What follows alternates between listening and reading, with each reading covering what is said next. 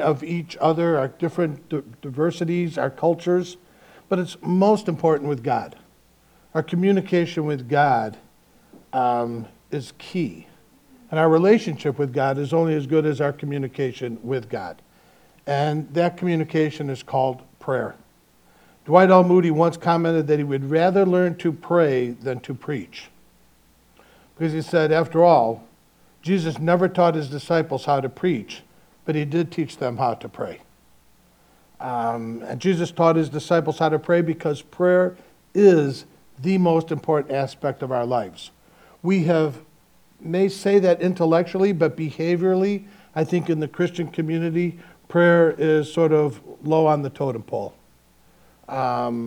Study, activity, doing things sort of is always at the top, but just prayer. So even when Sherilyn is saying, pray for recess, she's serious about that.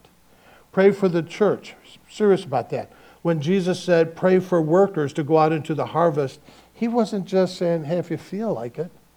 He was saying, this is important, that we need to be doing this. The rest of our relationships and every other area of our life revolves around our spiritual health. And prayer is what helps define that, shows our dependence on God. When we fail to pray, we fail, period. When we fail to pray, we just fail. Revelation says the darkest moment of our life as followers of Christ, Revelation 3 says, when you say, I have no need.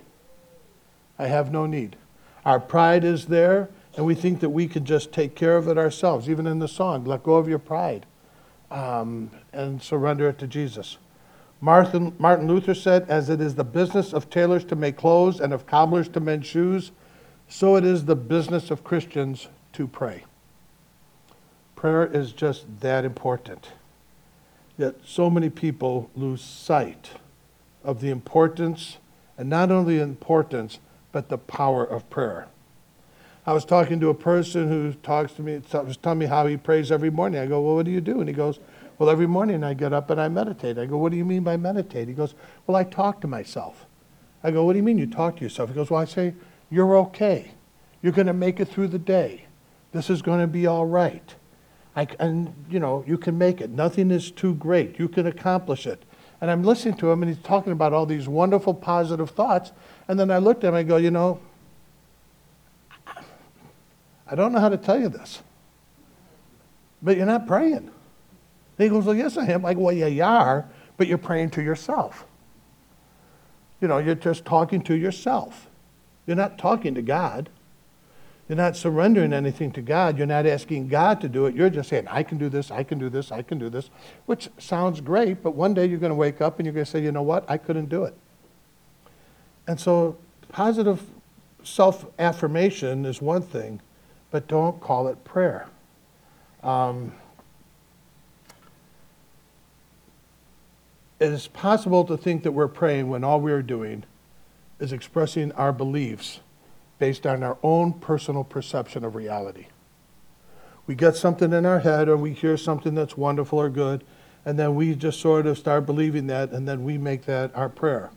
We could even address God with familiar terms and titles and repetitive phrases, and it still may not be prayer. The result is the same. It could be self-righteous conversation with ourselves, because humility is trumped by our pride. We just sort of think that, I've got this. I don't need your help. And in today's verses, Jesus shows why some prayers seem to be so ineffective. And it's seen in the parable of the Pharisee and the publican, which is found in Luke chapter 18, verses 9 through 14. So if you have your Bibles, just go ahead and take a look at that. Luke chapter 18, verses 9 through 14. If you read the article for me, I said that I was going to depart for the next 2 weeks from Matthew and just really focus on prayer, the power of prayer, the importance of prayer, the significance of prayer for our lives. So Luke chapter 18, verses 9 through 14. And again, in today's verses, Jesus shows why some prayers seem so ineffective.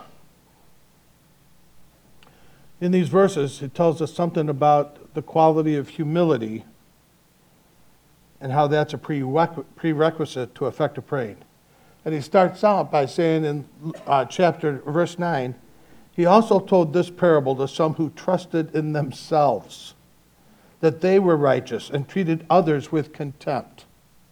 They were just looking down at others. They were here and everybody else was down here. And Jesus had a great deal to say to us about that kind of attitude and why our prayers are ineffective. Because the problem is not just our prayers, but the dominant focus of our whole life. 2 men went up to the temple to pray. One a Pharisee, and the other one a tax gatherer. At first glance, both men had a lot in common. They both were there. They focused on, whether they were Jews or they wouldn't have been admitted to the temple. Both had a desire to pray. Both believed in the power of God. So they both addressed God.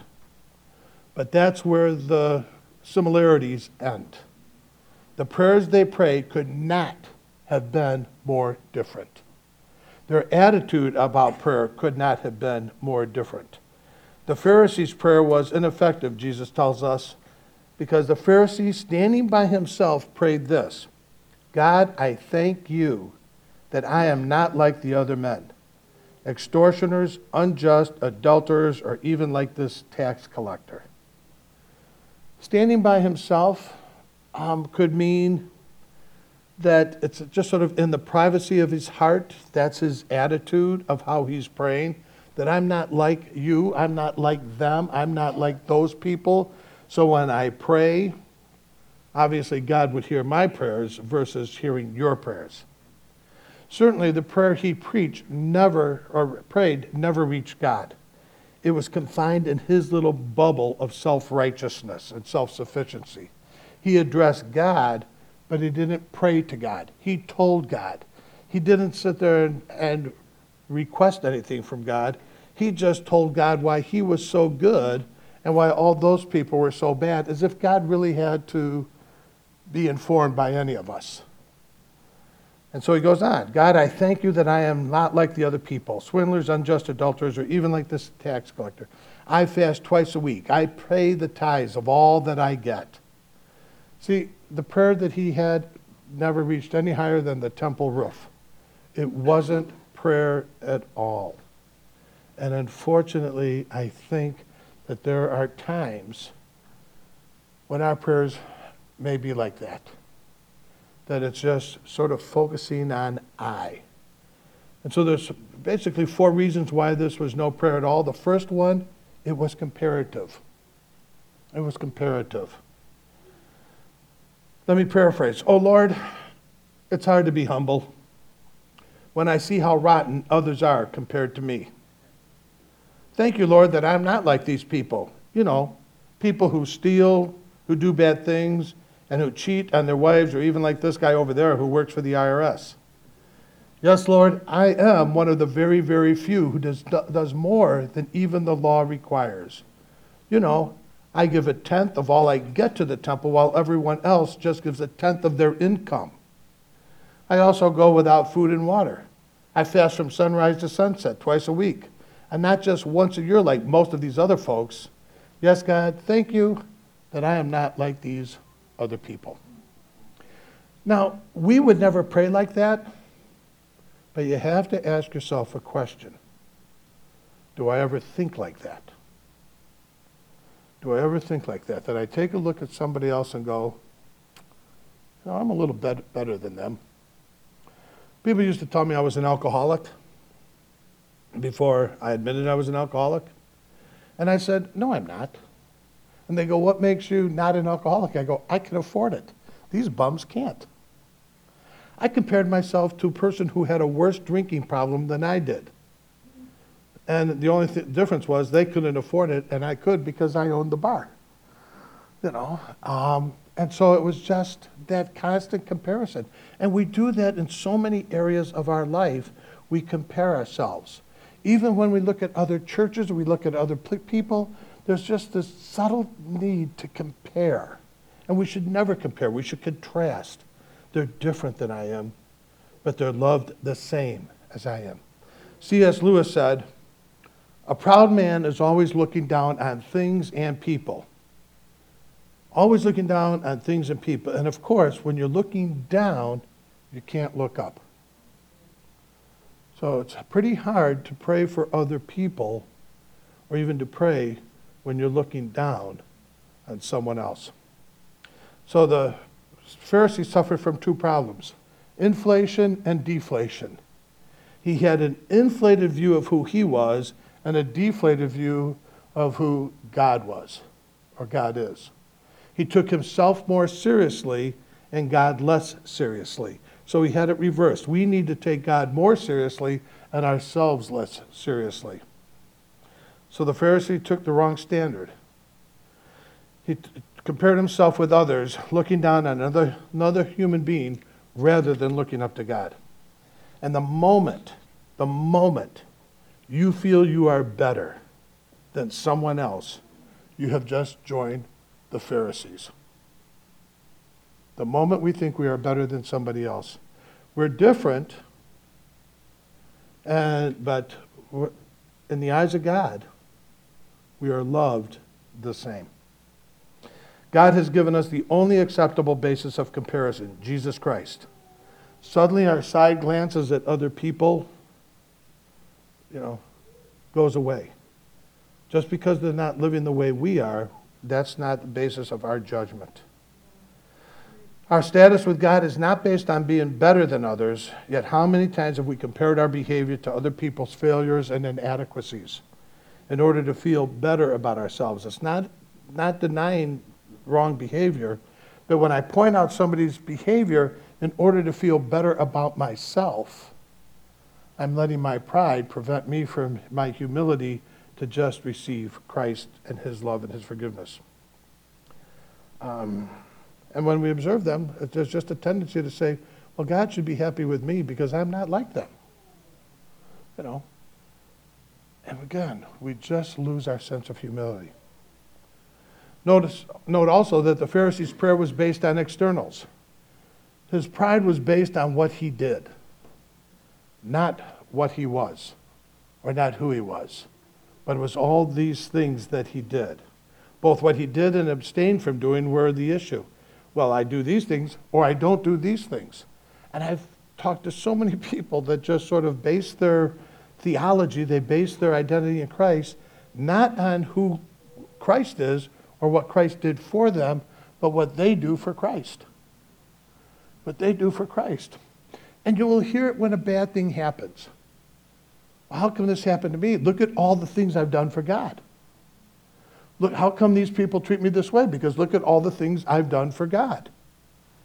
And so we sort of, even without realizing it, we base our identity on Christ, on our behavior, not on Christ's salvation and his work in our lives. So he congratulates himself on his moral and religious achievements. And 5 times he goes, I. So it's pretty clear who he's worshiping. He's worshiping himself and his behavior. And every man that is puffed up with himself, every man that is dealing with his own pride, is in an open war against God. Because God is never going to be second place in any of our lives. And when we put ourselves and our pride there, we are just in an open battle with God. And folks, let me tell you, God always wins. We may have the false assumption that we're winning at some time, but God always wins. And again, the sin of self-righteousness is a very subtle one. But in Jeremiah 17:9, it says, "The heart is deceitful above all things and beyond cure. Who can understand it?" I've said this, I don't know for how many years. I go, we are all masters of self-deception. Now, I know some of you are saying, I'm not, which proves that you are. But we're all masters of self-deception. I can deceive myself into thinking any kinds of things. I used to give the example that I used to, liken myself to Tom Selleck. And then I turn on the light and I go, whoa, where did you show up? Who's that person? We sometimes just deceive ourselves into thinking something that just isn't true. And so we're masters of self-deception. It's a clue that will help us to understand whether we are suffering from the sin of self-righteousness, and it may be deep down in our subconscious. Ask yourself how you worship. On a Sunday morning, in the car, at home, wherever it may be, how do you worship? Because if there's a lack of gratitude for what God has done in your life, worship means nothing. But when you really recognize what God has done in your life, and you recognize the power He has used to save you, the love He has used to open the gates of heaven for us, to forgive all of our sins, to show us His grace, when we really understand the depth of what that is, it's going to be pretty hard not to just say, thank you, God. And our prayers and our worship will have a sense of gratitude and praise for what God has done.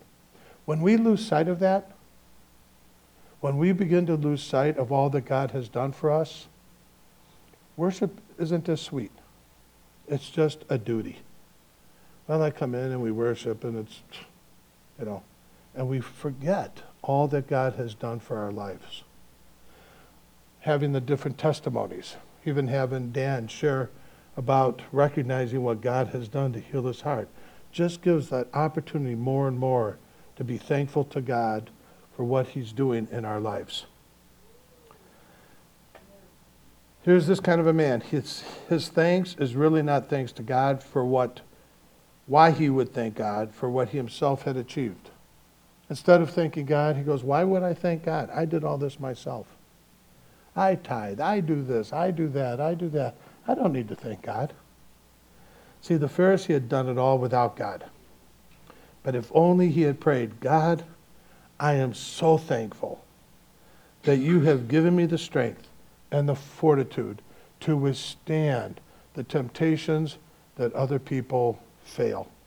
I thank you that you have given me the ability to love. I thank you for you giving me the ability to respond to you. I thank you for changing my heart. I thank you for loving me in such a way that you sent your Son to die for my sins. See, what kind of a heart leads us to prayer? Third, we must go deeper. Jesus wants us to understand how pride twists and distorts our capacity for self-evaluation. See, our minds were meant for truth gathering.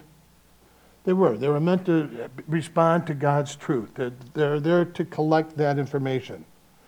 But the Pharisees' prayer shows how our minds can trick us. We can ignore reality, overlook things that don't fit our perception of reality.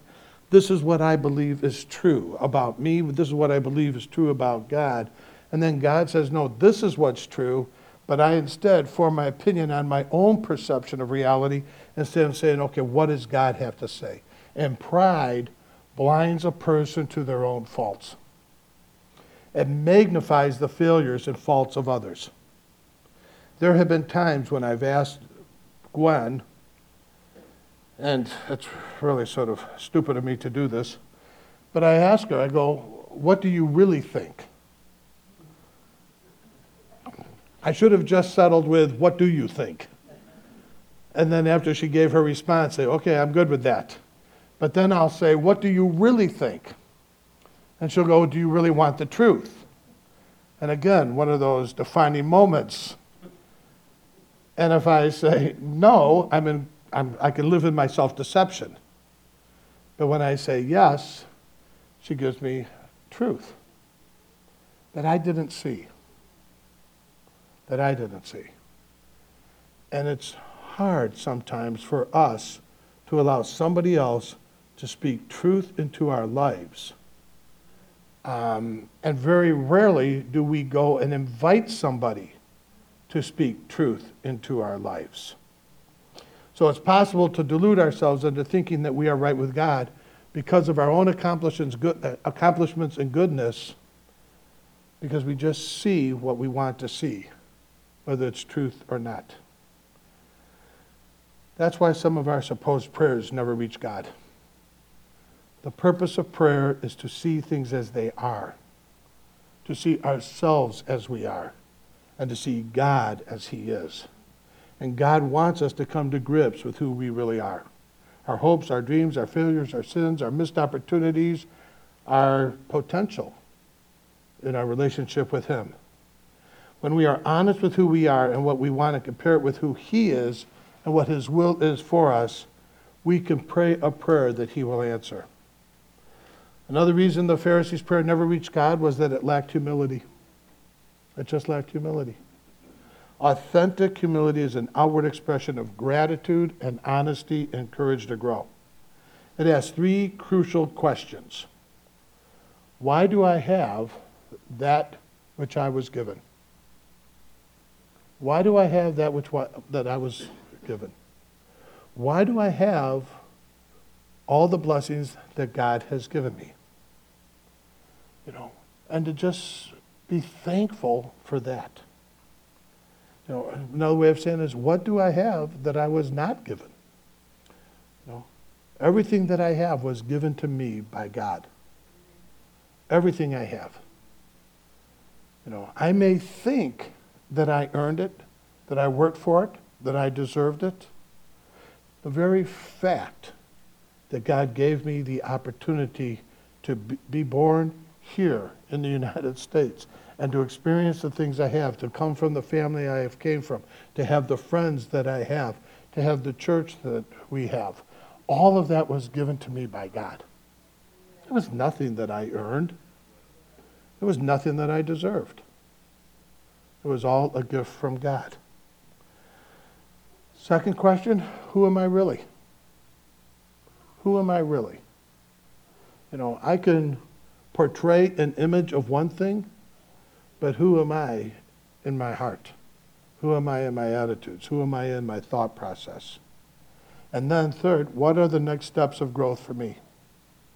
What are the next steps of growth? When I'm asking those questions, it changes the way I think. It changes how I respond. And see, the Pharisees could or would not ask those types of penetrating questions. They just believed who they were. They didn't think they needed to take any more steps of growth. They had already achieved it all. And everything that they had, they earned it on their own and deserved it. So most damaging of all is the Pharisees were satisfied with themselves. It is a tragic state of self-deception when we can't see the difference between where we are and where God would have us go. It's just a tragic state of self-deception. We are still being formed. We are still being transformed. God is still working in our life. If there's anyone here who thinks that they've arrived, you're in a sad place. Because if God can't change you, God can't transform you any more than you already are, then you can just have to look in the mirror and say, this is as good as it's ever going to get. This is as good as it's ever going to get. And yet God says, I have so much more for you. I have so many more opportunities. But that pride keeps us from growth. So Jesus exposed his humility. Come to me, all who are weary and heavy laden, and I will give you rest. Take my yoke upon you and learn from me, for I am gentle and humble in heart, and you will find rest for your souls. The invitation there in Matthew 11, 28 through 29 was to share the heart of God. To share the heart of God. Come to me, all who are weary and heavy laden, and I will give you rest. Take my yoke upon you and learn from me, for I am gentle and humble in heart, and you will find rest for your souls. A number of years ago, William Willimon, who was the chaplain for Duke University, strode to the pulpit and announced, if your marriage is happy, if you have no addictions, if your children are all obedient and respectful, if you can say all the words to the creed by heart and have no major problems with believing the Bible in all of it, then you can leave now. This service is not for you. He was right. The Christian faith is for those who know they can't make it without God. They just can't make it without God. That's why Paul writes in Philippians, have this attitude in yourselves, which was also in Christ Jesus, who, although he existed in the form of God, did not regard equality with God a thing to be grasped, but emptied himself, taking the form of a bondservant, and being made in the likeness of men, being found in appearance as a man, he humbled himself by becoming obedient to the point of death, even death on a cross. For this reason also God highly exalted him and bestowed on him the name which is above every name, so that at the name of Jesus every knee will bow, of those who are in heaven and on earth and under the earth, and that every tongue will confess that Jesus Christ is Lord, to the glory of God the Father. If you don't have a personal relationship with Jesus Christ, folks, you're at war with God. It really is that simple. And you just have to choose who you really want to be at war with. And who do you want to have as your allies in that war? Because there is war going on out there, and I'm sort of thinking that having God as my ally is a whole lot better than having anybody else. The pride of the Pharisee was based on his lack of need for God. The publican, the tax collector's prayer, is in startling contrast. He desperately needed God. Let me read it from the Message. The tax collector slumped in the shadows, way in the back of the temple, out of sight. He wouldn't even lift his eyes to heaven, as was common amongst those who came to pray, but rather he pounded his chest over and over again, crying, God, have mercy on me, a sinner. Have mercy on me. The tax collector saw himself as the greatest sinner. Probably with somewhat of an honest cause. Tax collectors were the scum of Jewish society.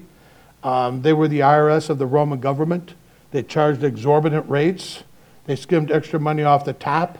They were considered traitors to the nation of Israel. You know, we can all relate to that. And so you wonder what brought the publican to the point, what brought the tax collector to the point where he went into the temple and just had an honest acknowledgement of who he was. See, we never outgrow the need for God's love. We never outgrow the need for God's forgiveness, his guidance, his indwelling spirit power. And I'm aware of in my own life of areas that I still need to grow, where I just need God. I see it in my opportunities. I see it in my failures. I see it in my behaviors that sometimes just ignore God in my life.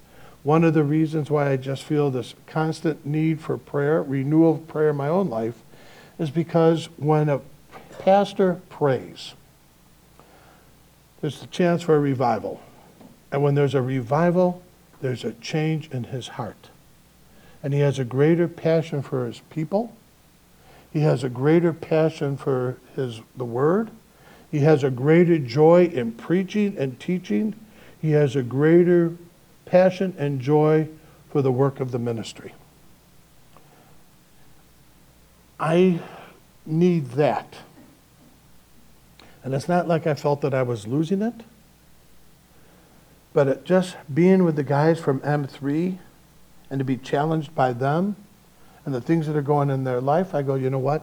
There's so many areas that I just need to continue to grow, that I just can't coast out, that I want to, finish out on a high note, not just sort of coasting out.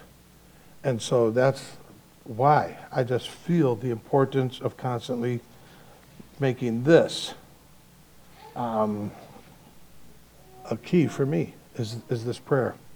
The conclusion of the parable reveals how God responded to the praying of the Pharisee and the praying of the publican. He did not hear or respond to the pride of the Pharisee. He just didn't respond to it because it wasn't a prayer to God. But he responded to the prayer of the tax collector and said, your prayer has justified you. Has justified you. What an amazing thought that when we pray, God looks down at us and says, your prayers have justified you. When he said to the tax collector, that your prayers haven't been justified, but the tax collector's prayers have been justified, and the Pharisees weren't, it was a 180-degree turn from the theology of the day. And it was all based on humility. Finally, Jesus brings home the application of the parable. In verse 14, for everyone who exalts himself will be humbled, and he who humbles himself will be exalted. If we try to exalt ourselves, we will be brought down. When we humble ourselves, God lifts us up. How we pray is significant. And the fact that we do pray is just so important. If we're going to see revival in the city of Aurora, if we're going to see a revival at River Valley, if we're going to see revival in our families, in our hearts, in our lives, it all starts with prayer. Father, I just praise you and thank you for this day. And I thank you for the importance of prayer. And I thank you that you just constantly, throughout the Scripture, were teaching people how to pray. And Lord, I ask your forgiveness for just not making that a priority in my life. That it's easier just to rely on past experiences or thoughts or personal perceptions of reality to make conclusions without first coming to you for prayer. Coming to you in prayer for guidance, for understanding, for direction.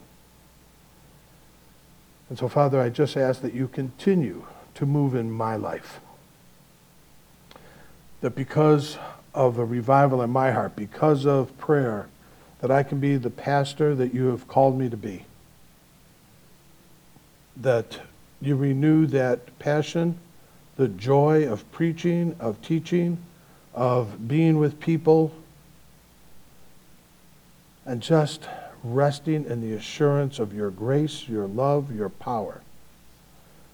Again, Father, I just thank you and I praise you and I ask for your continued guidance and blessing upon each and every person here. That we truly can leave here people who are transformed and changed by you. And that you will continue to transform us and change us by your grace and by your love. It's my prayer in Christ's name. And all God's people said, amen. One last